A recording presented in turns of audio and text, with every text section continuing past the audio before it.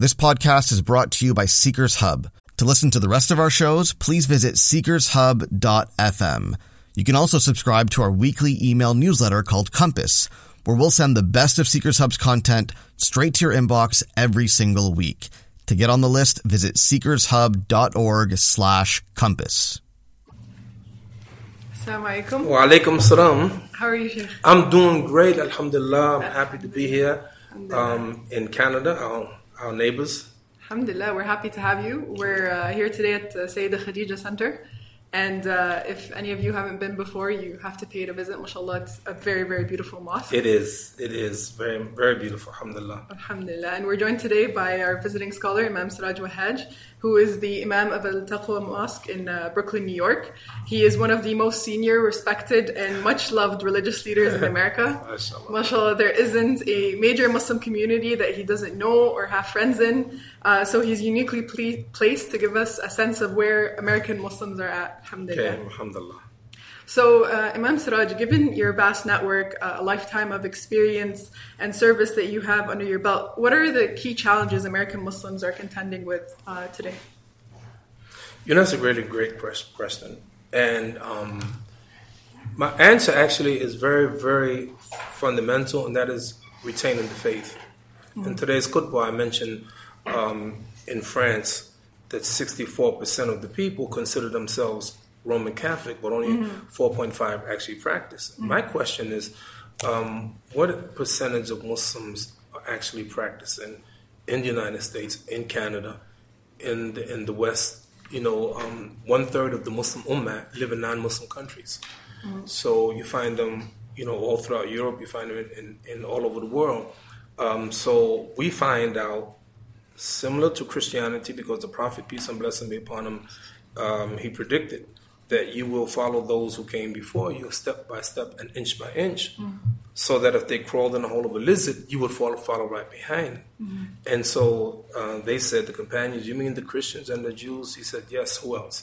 So my point is that if the people are leaving Christianity in great numbers, Norway, I was in Norway recently, for the first time in the history of Norway, there are more atheists than Christians. 39% of the population in Norway are atheists. So, and 29% Christians. So the question about the Muslims, the thing that I'm concerned about, yes, we need education, we need political empowerment, those kinds of things. New York City, can you guess how many Muslims in New York City? Would you like to guess? Take a guess. I think upwards of 1 million at least. Yeah. 1,300,000 Muslims in New York City. 35 full-time Muslim schools. Right now in New York City, during the 2 days of the Eid, all the public schools are closed. So the impact is great there, but still is this concern, this nagging concern, how many Muslims are really practicing? So of the 1,100,000 call themselves Muslims, how many really practicing? So my major concern is that while we have schools, we need more schools. We have masjids, over 300 masjids in New York City. We need more in America, but we need more not just in numbers, but more in quality. And by the way, this is why the Seekers Hub I love so much is that they're making sure that we keep this ummah educated. I've come to determine over the years that every masjid, every Islamic organization have 2 doors. It has a front door by which people become Muslim. Imam Siraj came to that door, Hamza Yusuf, Zaid Shakir, Suhaib Webb, Abdul Hakim Quick, Abdul Hakim Jackson, Bilal Phillips. All of us came to that front door. On the one hand, but on the other hand, we have a back door by which Muslims leave the fold of Islam. So it's the job of the Muslim scholars to open wide that front door and close that back door.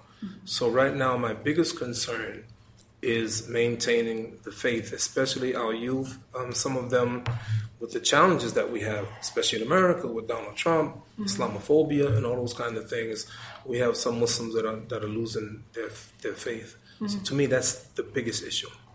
Everything else is secondary.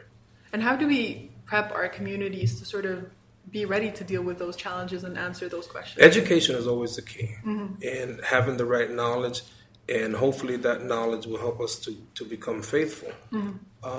So I think the masjids being relevant. There's a young brother, I never forget him. He was in Washington, D.C. Every time I came to Washington, D.C., I did a program. Him and his friends would always come to my program and take me to some Muslim restaurant. We would stay 2 or 3 o'clock in the morning just talking to them. So I had a good relationship with them. One of them, he moved to California and from Washington. He came to see me recently in my masjid. Very good young man, about 20, 21, 22 years old. He said, Imam, can I be honest with you? I said, yes. He said, I hate going to Jummah prayer. I said, why? He said, Imam, it's not relevant. So we have to have not just masjids. So it's not good enough to say we have 300 masjids in New York City. We have to have masjids that are relevant to everyone. The youth, women, the elderly, different ethnicities, different races, different colors, different nationalities, and all of that. So, when Allah subhanahu wa ta'ala said about the Prophet, he said, Qul inni Rasulullah ilaykum jami'a. So I am the messenger of Allah to all of you. Allah said to tell him that he is the messenger of Allah to everybody. So he is the prophet, not just to the Arabs, but to the blacks, to the Asians, to men, the women, everybody. So sometimes our youth is an afterthought, and our women in some masjids, women can't. I'm still shocked that today that there are masjids that women are not allowed to come in. Are you kidding me? How you not allow a Muslim woman, anybody to come to the masjid? So therefore, we need to look at the masjids. Alhamdulillah, a lot of the new masjids that are building now, they're building them with the youth also in mind. Yeah. They have centers, not just basketball courts, but courts. Some masjids I know they have swimming pools to attract the youth. And I think that that's critical. So those masjids have to be relevant. Those teachers have to understand the psychology of the people. Listen, I'm from America. So a lot of these second generation Muslims, they're Americans. Yeah. Their parents may be Pakistani, they may be from Bangladesh, they may be Arabs. Their children are Americans. And I would say the same thing here. Yeah. In Canada, these are Canadian Muslims, which mean that they have a different kind of a worldview. Yeah. So we have to be relevant, understand that. Yeah, for sure. And I mean, there's so education is part of it. Tarbiyya, education, that's part of it, no doubt. Yeah. But then, how do you socialize them? In the communities when you have 95% of the Muslim children are going to public school. Yeah. And only 5% going to a Muslim school. Yeah. So we have some work to do. Yeah, for sure. And I mean, conversely, on the other hand, there's so many people who are, doubting the community or saying that Muslims should be doing this or Muslims should be doing that, and like the climate of Islamophobia and trying to sort of quiet down our identity to the best of their ability. And mashallah, Imam Siraj, whenever we see you, you're always smiling, you're always giving that hope to people. So how do you sort of take in these challenges and translate that into giving hope back? The answer is simple, but the process may be a little more difficult. It's all about faith. It was a Muslim, I think it was from Canada. I'm tossed between, was he from Canada or UK? And I saw him recently after 20 years. He said, Imam Siraj, what you did when we were young, you made it cool to be a Muslim. You made it cool to be a Muslim. I feel that way. I really feel that way. I mean, in other words, when you say, optimistic, I feel exactly that way. And I think part of because of what the Prophet said, alayhi salatu wasalam, ajibin li amru mu'min, wondrous is the affair of the believer. No matter what happens to him, it's good. And I think that whether we are patient, in the end, Donald Trump will make us better. In the end, it may not look like it's oh my goodness, Donald Trump, what are we gonna do? Oh man, But in the end, we're gonna come out of it, inshallah, if we have faith in Allah subhanahu wa ta'ala. And if Allah give us something good, we're thankful. So I look at history. And I look at the history of Islam and the history in general, and we see that Islam, قَدْ أَفْلَحَ الْمُؤْمِنُونَ, the believers are going to win. I believe that. Yeah. And I think that, people know, the young brothers who know me know I love basketball. Yeah. I play basketball, stuff like that. Sure. And I played for my college at New York University. Just for the record, I was a shooting guard. I was a very good shooter and a tenacious defender. And I can still shoot today, right? That's amazing. That's amazing. But let me tell you something that I learned, I studied. The difference between, you take two athletes, take two basketball players. Mm-hmm. Same ability, same God-given talents, right? Some people have said two things you can't teach. You can't teach size, right? So if a man is 7 foot, he's 7 foot. You can't teach that. And you can't teach speed.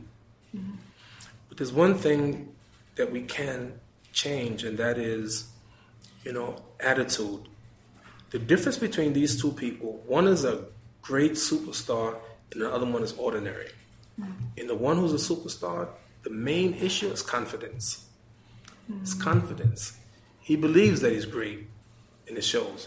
The other guy, he don't really believe in himself, and it shows. So that we have to get back the Muslim with being confident. And there's no better way to me than studying the history of Islam and studying our Prophet, peace and blessing be upon him. That's the one, that's the example, that's the one we look at. And I'm not going to be moping around saying, woe was with me. We're good, we're going to be good. And I think part of it, Muawiyah, he said, La hakima illa du tajiba. There's no real wisdom without experience. So part of my experience is that you got to remember, I wasn't born to Muslim parents. So it wasn't until about the age of 19 that I became Muslim. So when I came into Islam, also came in my experience as an African American. Yeah. I know what it's like to be on the bottom. Martin Luther King Jr. said, he who gets behind in a race must forever remain behind or run faster than the man up front. So all my life I had to run faster than white people. That's what black people had to do. And so in some ways, Muslims have to do the same thing. The difference is Muslims in the United States, I'm sure Canada is the same way, and many European countries, we are, and a great percentage of us are on a higher level economically, educationally. You got so many Muslims who go to college and graduate from college, have high income, and homeowners and things like that. Still not enough. But so the Muslims we see. So my point is that I came from a society where black people were pushed back. But now I'm a Muslim. Now I know the Quran. Alhamdulillah. I know what the Prophet has taught us. How can I be down? How can I be hang my head? No, this is Islam. It ain't about me. It's about us. It's about Islam. It's about Allah guiding us and the Prophet Muhammad guiding us. Yeah, no, for sure. And I think, I mean, it shows in your focus, and mashallah, you lead the Muslim Alliance of North America. And unlike many other Muslim organizations, the focus there is community work and is grassroots work. So I'm hoping to hear a little bit more from you as to why you took that approach as opposed to just teaching or preaching, I guess, to people. I've always of the opinion that all of the above. We need everybody. We have some people like Sheikh Ahmed Dida, rahimullah, good beloved friend of mine who lived in South Africa. He focused on da'wah. He didn't focus on community building. Right? I know some people who focus on, for instance, political development. We have in the United States 2 Muslim congressmen, a number of those who are running for Congress, a number of them in local politics, assembly, councilmen, state and local areas. So we're doing pretty good. We have a lot of Muslim business people that are doing well in business, right? Someone has to focus on community building. So we decided, I just think it was like a natural development, because how can you be effective without a jama'ah, without community? Yeah. So from day one, my orientation has always been focused on community. So not only do I focus on community in my own area, but around the country, with MANA, the Muslim Alliance of North America, trying to focus on community and to work with organizations like ICNA, the Islamic Circle of North America, Islamic Society of North America, MAS, Muslim American Society, and all these different organizations. But the key to me is community. You know, you got to have that community. Yeah, and I mean, community work is in of itself difficult. It's challenging, and it requires understanding people at I think a different level. So I'm wondering, for someone who's done it for decades and who's done it in Brooklyn, which is a very, very specific space with its own sort of requirements and stuff, what were some of the key milestones that you think were part of your journey? Let me tell you something about my community, which is interesting. We started about 34 years ago, and it was 25 of us, 100% African Americans. Right? Fast forward, our average Juma like 1,300 people. Now the African Americans in my community, maybe 25%. So that means 75% in my community, African American Imam, are immigrant. So we find them. We got a good percentage from Bangladesh, Egypt, and other Arab countries, Sudan, Guinea, Senegal. So we have a nice mixture. So we have almost like probably 40 nationalities or more. Wow. So what happened, I learned that in the beginning, I'm giving the khutbah relevant for the people that I'm talking to. But as other ethnicities came, other cultures came, I had to broaden now because I want to be relevant to everybody. Yeah. So once I remember I had a meeting, a dinner with those Muslims in our community from Bangladesh. So I said, you know what, I'm the Imam here, and a couple of things I did. I had a dinner just saying, so what you see, what you need, how can we better serve you, your constituency? That's one thing. The other thing is that as I begin to reflect the diversity in our community, so I began to bring other people on the board who reflected our population. Yeah, so it began to expand. Mm-hmm. So the other thing is that experience, happens when you really love and care about people. Mm-hmm. Then you see the interesting thing, when we make prayer in our masjid 5 times a day, on the average, we're going to get maybe 300 people, some salats. Mm-hmm. And it's like, invariably, it's going to take me a minute to get from the prayer to my office. Mm-hmm. Because 2, 3, 4 brothers are going to, I was like, Imam, so you get to know people and you get to know the needs of the community. Mm-hmm. And as the Imam, then now you have to use that knowledge, not just to help the individual people, but to help the collective. Mm-hmm. So it's the experience that I'm getting from the people that help me to navigate our community. Yeah, for sure. And do you think that diversity, to a lot of people, that diversity translates into some form of political power or political sway to a There are masjids in the States, United States, 100% certain ethnicity. Mm. Right. I give you an example. There's a masjid in the Bronx. New Yorkers have 5 boroughs. One of them is called the Bronx. 100% people from Bangladesh. Mm-hmm. Yet they have this internal struggle to fight for leadership. I can give you all across America dozens of that case. Yeah. So this infighting, Allah has blessed us so far. It hasn't happened. 34 years I've been the Imam. They haven't gotten rid of me yet. And because I cater to everyone, they know that I may be African American, but I'm not the African American Imam, if you know what I mean. I'm not just for the African Americans. Yeah. I'm for the entire Jamaat. Every one of them is significant. So I think you have certain infighting in every community. Mm-hmm. It's a struggle. But I think, number one, you have to have the right organization structure. Yeah, right? Who's in charge? Yeah. A lot of masjids, you ask the question, who's in charge? Some people, sometimes they don't know. If you ask 1,300 people in Masjid al-Taqwa, who's in charge, 1,300 will say Imam Siraj. It's not like, I'm not sure. Now, give me an example. There was a masjid in Brooklyn. I call it the Imam Killer. This masjid, the imams don't last long.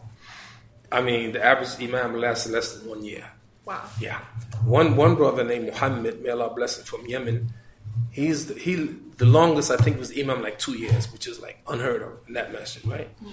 Well, they hired an imam. He's an alim, he's scholar. He was hafiz of Quran. I mean, he knew his stuff. They hired him. He gave a khutbah. And in the khutbah, he mentioned he was condemning those Muslims who have businesses and sell things like pork and alcohol. It just so happened people on the board had stores that sold pork and alcohol. So after he gave this khutbah, they brought him into the office. They said, Imam, don't give this khutbah again. Next week, he gave the same exact khutbah. So they fired him on the spot. So you have that kind of, all this rivalry across the country. Who's in charge, the imam or the board? And the board disrespecting the imam and those kinds of things. So that power play, it exists. People have in their heart to be leader. They want to be the leader. It's a sickness. It's a sickness. And for me, it's like, I'm doing this because I have to do it, meaning that they want me to do it. The moment they say, Imam Siraj, thank you, Jazakallah khair, you did good. You did good for 34 years, and I'll see you later. I'm saying Allahu Akbar, and I go about my business. But I ain't, I'm not hung up on being the leader. It's a big job, but when you understand it, it's a big responsibility. Yeah. And I mean, being a leader of such a huge community, mashallah, within the larger community in the United States and I guess in North America as well, and how are you viewing the role of the Muslim community in the political sphere, in the civil unrest, especially that you said, you're a U.S. native. You've seen things progress from the 60s, Malcolm X, a good friend of mine, Sister Linda Sasso, you must have heard of her. Yeah. Dynamo. Yes. She's not just from America. Yeah. She's not just from New York. She's from Brooklyn. Yeah. So that's my partner. She, I know, is going to run for political office. Mashallah. Yeah. That's great to hear. Yeah. I'm surprised. I assume everybody knew, but then I realized that everybody don't know. She was one of the major organizers of that protest the day after the inauguration of Donald Trump. Did you hear about it? Yeah, the women's march. Yeah. She is a co-chair. Yeah. So people like her, and there's others. There are so many that are involved politically. So we're doing that. We're doing pretty good. We are in the sporting world. Mashallah, the number of Muslims in sports is amazing. You must have heard of Ibtihaj Muhammad. Yeah, for sure. Right. She's a good friend of ours. And she spoke at our 30-year anniversary. There's a sister in Memphis named Bilqis Abdul Qadir. She's a prolific basketball player, one of the best. She couldn't play somewhere because of hijab. Yeah. So she sat out until now they approved it. So I got a chance to meet her. So you got Muslims in the sporting world. You have people like Hakeem Olajuwon. Let me tell you something. His legacy continues. One of the greatest basketball players ever. I don't know if you know about NBA. Yes. You know about basketball? Yes. Really? Yeah. Anyway, the funny thing about it, there's a basketball player named Walt Frazier. He plays for the New York Knicks. Used to be my favorite team. He's a Hall of Famer. He's very, very well known. He was doing a radio interview, and he said, "Did you know Hakeem Olajuwon?" This is years ago. He said, Hakeem Olajuwon is a Muslim. And during the month of Ramadan, it's a month called Ramadan. He's educated. He's not a Muslim.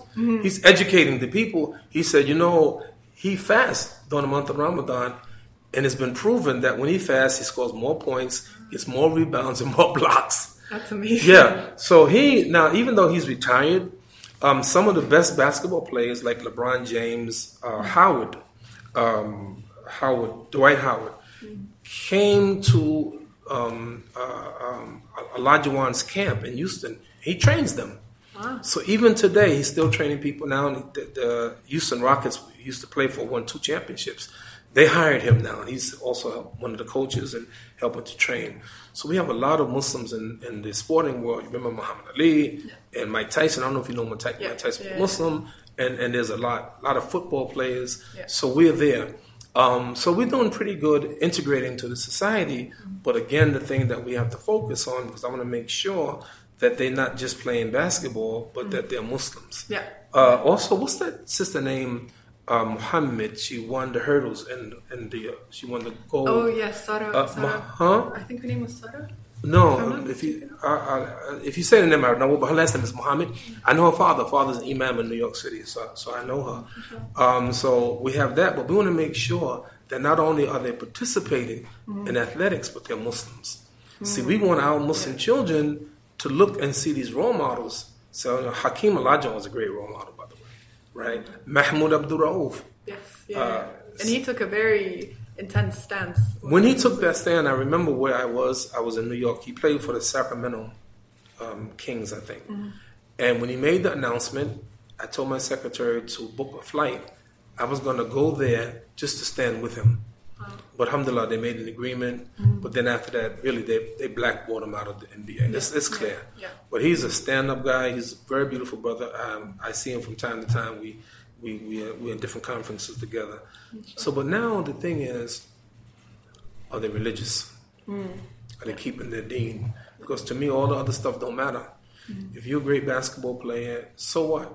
If you're Michael Jordan, I don't know if you know Michael Jordan. Yeah, for sure. If you're Michael Jordan, so what? Yeah. Then what? In the end of the day, what did you contribute? You did good. Alhamdulillah, you're a great basketball player, but you didn't help anyone's life. So to me, it's like, okay, man, we gotta. And I forgot to mention Kareem Abdul-Jabbar. Of course, yeah, of course. But Imam Siraj, we've spoken about basketball so much. I have to ask you, Cavs or Warriors for the finals? Oh, come on! I mean, you should ask me that question before. Had you asked me before the first game, I would have said the Warriors, and I was saying I was hoping that the Cavs would win one game. I don't think they're gonna even win one game. Yeah, I think when they lost the other day, 3-0. No one comes back 3-0. And the Warriors are hungry. They want to be the team that wins 16 playoff games with no losses. Yeah. I think it's going to happen. I think, actually, this last game, I think they play tonight, I think. Today's Friday? Yeah. I think they play tonight. If not, I could be wrong. Yeah. I think the Cavs, don't get me wrong, I want the Cavs to win, just for the record. I want the Cavs to win on record, right? But I think they get blown out tonight. Yeah. Because the game that they lost, they were winning in the last 2 minutes. Yeah. And to lose that game was devastating. You can see the whole arena suck the air out of them because they're playing in Cleveland. Yeah. And I think that so you asked me, it's too easy a question. It's like I have a bat, and you take the ball and you just throw like that. It just let me just knock it over the fence. Yeah. That's not a. You should ask me how much does Cleveland lose by? That's a more relevant question than who wins the series. Yeah. Hello, huh? Who wins the series? Are you kidding me? You were just that was a joke, right? Yes. I just wanted to see who you would have favored. Oh, that's a different question. Yeah.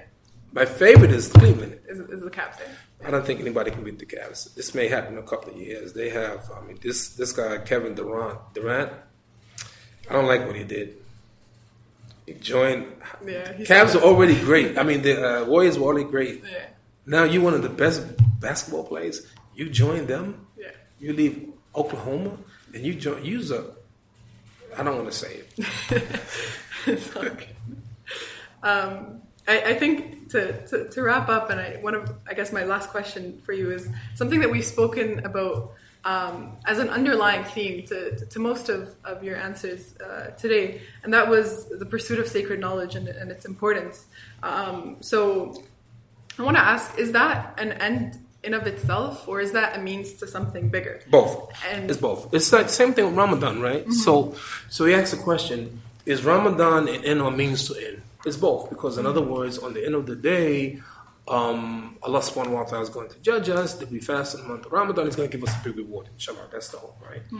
But on the other hand, Allah said, كُتِبَ عَلَيْكُمُ الصِّيَامُ كَمَا كُتِبَ عَلَى الَّذِينَ مِن قَبْلِكُمْ لَعَلُّكُمْ تَتَّقُونَ. So fasting is prescribed for you so that you get God consciousness. So you want to get something out of it. So either is Ramadan an end to itself, or is it a launching pad? And I would say both of them. For instance, right? Yeah. You go to the airport, book a flight from New York to Chicago. So you're in LaGuardia Airport, New York. You get on the plane, and you sit in the plane for 2 hours. The plane don't move. After 2 hours sitting on the plane, you get up, you get off the plane, and you go about your business. Doesn't make sense. The objective is not to get on the plane. The objective for the plane to fly you somewhere, to take you somewhere. So this sacred knowledge, what's the end game? So you got it. You Hafiz Quran now. You got all this ilm. Now what? Okay, you use it on yourself. Good. Your family. Good. What about the others? So the real test, if you would, of the knowledge, or the real analysis of the knowledge is what you did with it. Now, I mentioned last night at the iftar, people like Malcolm, people like myself, right? We have a little bit, I dare say, in comparison with the students who are studying this knowledge, we have a little bit compared to what they know. If you put a scale on the knowledge, they would win. But we take the little bit that we have, Malcolm, myself, and others take the little bit that we have and do a lot with it. And so the effect of how people are affected by what we share, it's, only Allah knows to the degree. But it's useful knowledge. And this is why we make the dua, Allahumma inni a'udhuka min ilmin la yanfa'u. I seek refuge with you from knowledge that doesn't benefit. So it has to benefit us, and it has to benefit people. If it ain't benefiting people, at the end of the day, you're talking, but what's the point? So what would be your advice to folks who are beginning this journey? It takes patience and it takes perseverance, and sometimes it's just very easy to let go or to get busy with other things in life. So what would be your advice? It all depends on how, your own objective. I mean, if I had a burning desire to, I told somebody, what I do, this is my dream job. I love going to work. I love going to the masjid every day. It's like, oh God, I got to go to the masjid. No, it's like, there are people I know in their job that can't stand their job. They're there for a paycheck, right? So I love playing basketball. Anyone would love to play professional basketball. They get paid a lot of money. Like LeBron James make like $30 million a year. Yeah. Would you like to make $30 million a year? Of course. Great. And he love it. They love it's a game. Yeah. Right? So for me, what I do is so rewarding. Imams in New York don't get paid much. I'll be honest with you. I don't know about imams in Canada. Imams, if you want to make money, you don't become an imam. Right? And I suspect they make more here, but I don't know how much. I don't know how much. So it's got to be something that you love to do. I just love it. So I think when I teach like a seminar, I do seminars.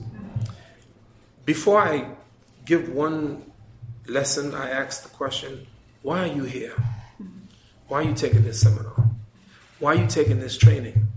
When I went to Mecca in 1978, I remember we were at the University, King Abdulaziz University, now Korea. There was a track next to the masjid. I used to walk to the masjid every day, hour or maybe even two before Fajr. I would walk in the dark. I was going to the masjid so often, they gave me a key to the masjid. So I would open up the masjid every day. I go there and I would read and recite and whatever, pray. And then after Fajr prayer, there was a brother there who would sit down with me, we read the Quran together. After that, I would go outside and I would run around the track. And as I was running around the track, I saw myself training when I get back to America. That I'm going to go and teach what I learned. Everything I learned in that training, I taught when I went back to my masjid. Everyone. Everything. And so the key is, why are you studying? Why you want to go to Seekers Hub? Why? If you just want knowledge, okay, fine, okay. I'm not telling you have to be a da'i or anything like that. I'm not saying you have to do any of that. I just want to know beforehand what you want to do. If you're serious about having an impact in Toronto or in Canada or in America, if that's your objective, Allah will bless you to do that. And then you learn, because I had a desire to help, but I couldn't really help the way I could until I learned more. So, I think that I would focus on the very, very beginning. I would try to encourage people that, listen, you're not just, to show off, so you got all this knowledge, so now what? But to put it to use. Yeah. Jazakallah khair, Imam Siraj. Thank you so much for sharing your knowledge, your experience, and your basketball experiences with all of us. Thank you. It's much appreciated. Thank you to Sayyid Khadija Center for hosting us. Thank you so much. Assalamu alaikum. Thank you for listening to this Seekers Hub podcast. Our goal is to raise $75,000 in monthly donations to build a global Islamic seminary so that dedicated students all over the world can complete their journeys and become Islamic scholars. You can help them by becoming a monthly donor at seekershub.org/donate.